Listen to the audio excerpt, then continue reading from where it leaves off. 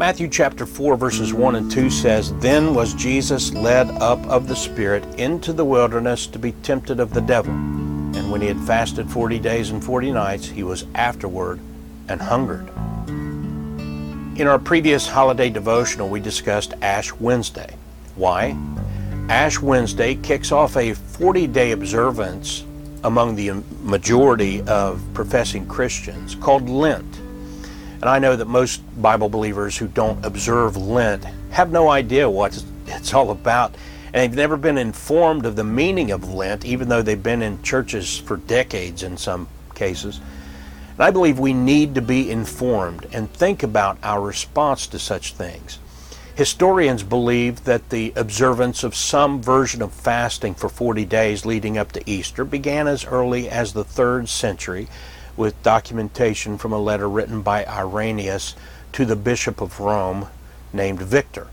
And this 40 days of fasting, or what might better be called selective eating, was meant to mimic Jesus fasting in the wilderness for 40 days, as our text refers us to.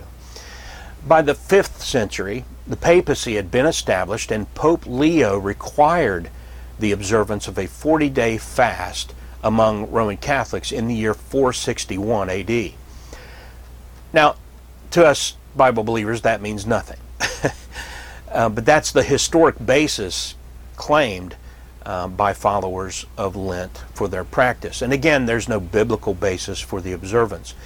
The word Lent itself comes from an old Anglo-Saxon word, Lenten, which is the word for what we call spring. And there are no references to a 40-day fast at spring or Lent for Christians in the Bible. So if you know someone who observes Lent, they may or may not be a Roman Catholic, for the various other denominations mentioned in our devotional about Ash Wednesday also partake in Lent.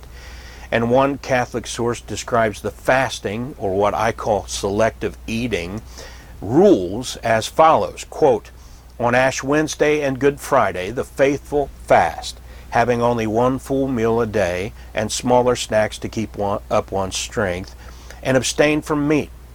On the other Fridays of Lent, the faithful abstain from meat." People are still encouraged to give up something, in quotes, for Lent as a sacrifice, end quote. But even this very relaxed version of fasting can be ignored during other feasts that take place during the season of Lent, like St. Joseph's Day or the Feast of the Annunciation.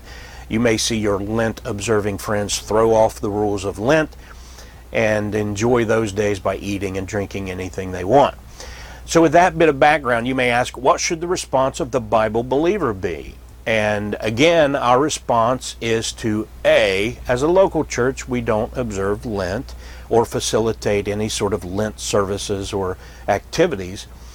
But B, we leave it up to each individual as to whatever they want to do, and whether they count the 40 days leading up to Easter Sunday or follow some sort of program regarding eating, Bible reading, prayer, etc. I know of several people who are King James Bible believers, and they like to spend the same period called Lent in a special self-imposed program of Bible reading, meditation on the gospel accounts, special prayers, Bible memorization, and abstaining from certain hobbies, sports, entertainment, etc., in order to have more time and focus on spiritual matters. And my response to that is, have at it. But just as I don't follow some special or self-imposed programming during Christmas season or any other season, I choose personally to maintain my walk with the Lord, focus on the actual biblical teachings surrounding the death, burial, and resurrection of Jesus Christ, with remembrance of the Nisan 14 date of the crucifixion and the Nisan 18 resurrection of Jesus, which doesn't land on a Sunday each year, obviously. And in discussion with others, I don't argue about holidays or Lent. I emphasize the importance of understanding the biblical truth and historical evidence for the truth of Matthew 28:6. He is not here, for he is risen. As he said, come, see the place where the Lord lay.